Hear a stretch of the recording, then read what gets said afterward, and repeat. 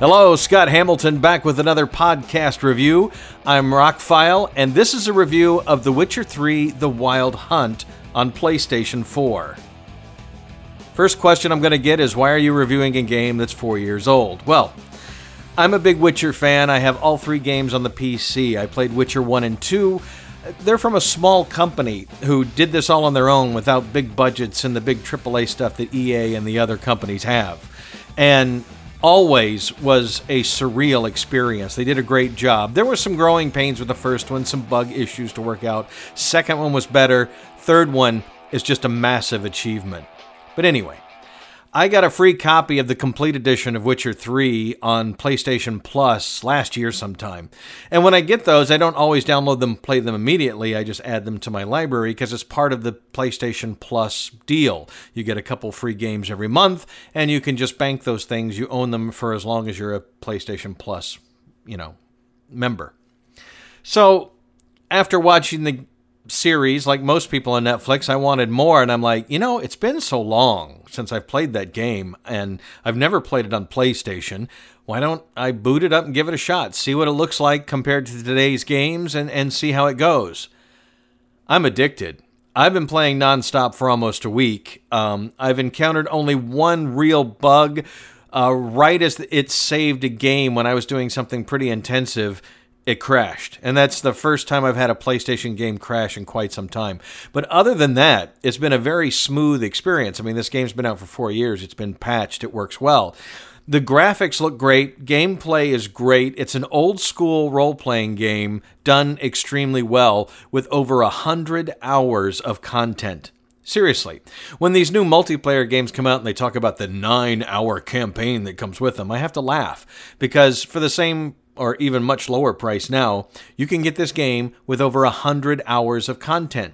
Pay 10 or 20 bucks for it. Compare that to a movie that's 2 hours. Compare that to an album that's an hour. That kind of thing. It's an amazing value for the money if you play these kind of single-player games. It begins with the characters you know. It's a little farther in the timeline of their adventures than the series started with. But if you're familiar with Yennefer, Ciri, and Geralt, you're going to have a blast with this game. It is an open world. You can do whatever you want. What I really like about it, I'm so used to games like Skyrim, where you get into a dialogue tree and you have to finish the dialogue. There are points in conversations in The Witcher where you're like, you know what, screw this, I'm going to kill you. And you get out of the dialogue and you start a fight. And I will give you a few recommendations if you've never played the game. In the beginning, stick to the roads. Don't just take off across the forest or across the wilderness. You will run into things that are more powerful than you. Once you get above 5th to 10th levels, give or take, then you can kind of branch out on your own and you'll run into things that are kind of equal to you or less, and you can get through it. But it's no fun to get killed off in one of these games early. Fortunately, the autosave saves pretty often, and you don't really lose much when you die.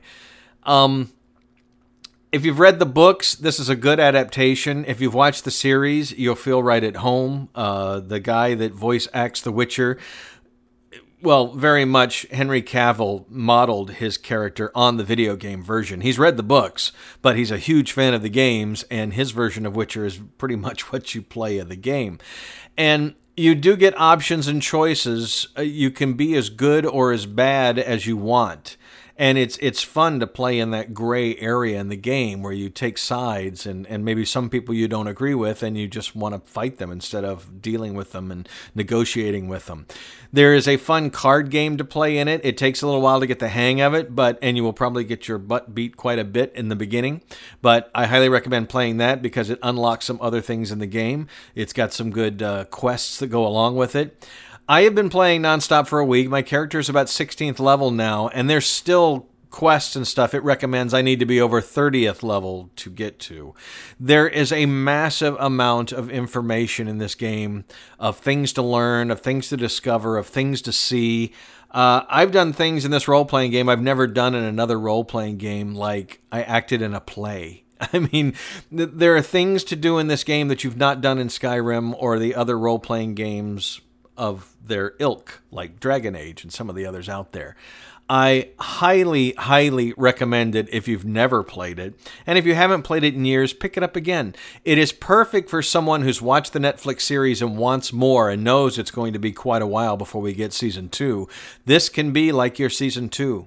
And it's much longer than 8 hours of television. It's over 100 hours of content. The complete version comes with 2 add-ons, which also add quite a bit, but you need to be over 30th level to even try and attempt some of those quests that come along with the add-ons that were the downloadable content that was released after the game came out. So I highly recommend the complete edition. You can get it for $10 to $20 on any console or PC service now. It's definitely worth playing. If you like role-playing games, I'm surprised you haven't already played it. It's one of the best role-playing games of all time, and for fans of the Netflix series, it just continues the fun. Although the bard in this one doesn't sing as much as he does in the Netflix series. Witcher 3: The Wild Hunt, still one of the greatest role-playing games I've ever played. It's a very good game on the PlayStation. I have PS4, I don't have PS Plus, so I can't tell you how much better it might look on the PS Pro, and I've never played it on Xbox, so I couldn't tell you about that either. But highly recommend the game. It all in all, whether on PC or PlayStation, it's been a blast to play, and it's quite lengthy to get into. So plan to spend some time and really get into the Witcher world. I'm Scott Hamilton. I'm Rockfile. I'm a bit of a gamer. I'm a music nerd. I'm a movie buff. We've got my year-end list coming. I just had to do this because I've been playing it for like a week, and I figured, well, the main reason I did this review is there are more people playing Witcher 3 now than when it came out in 2015. So if that tells you anything about how popular the Netflix series is, there's more people playing it on PC and the consoles than ever before, which is fantastic. Please subscribe to these podcasts on Apple Podcast, iTunes, Spotify, Google Play. Ask Google Assistant about Rockfile. Ask Alexa about listening to Rockfile on Apple Podcasts. And thank you so much for listening.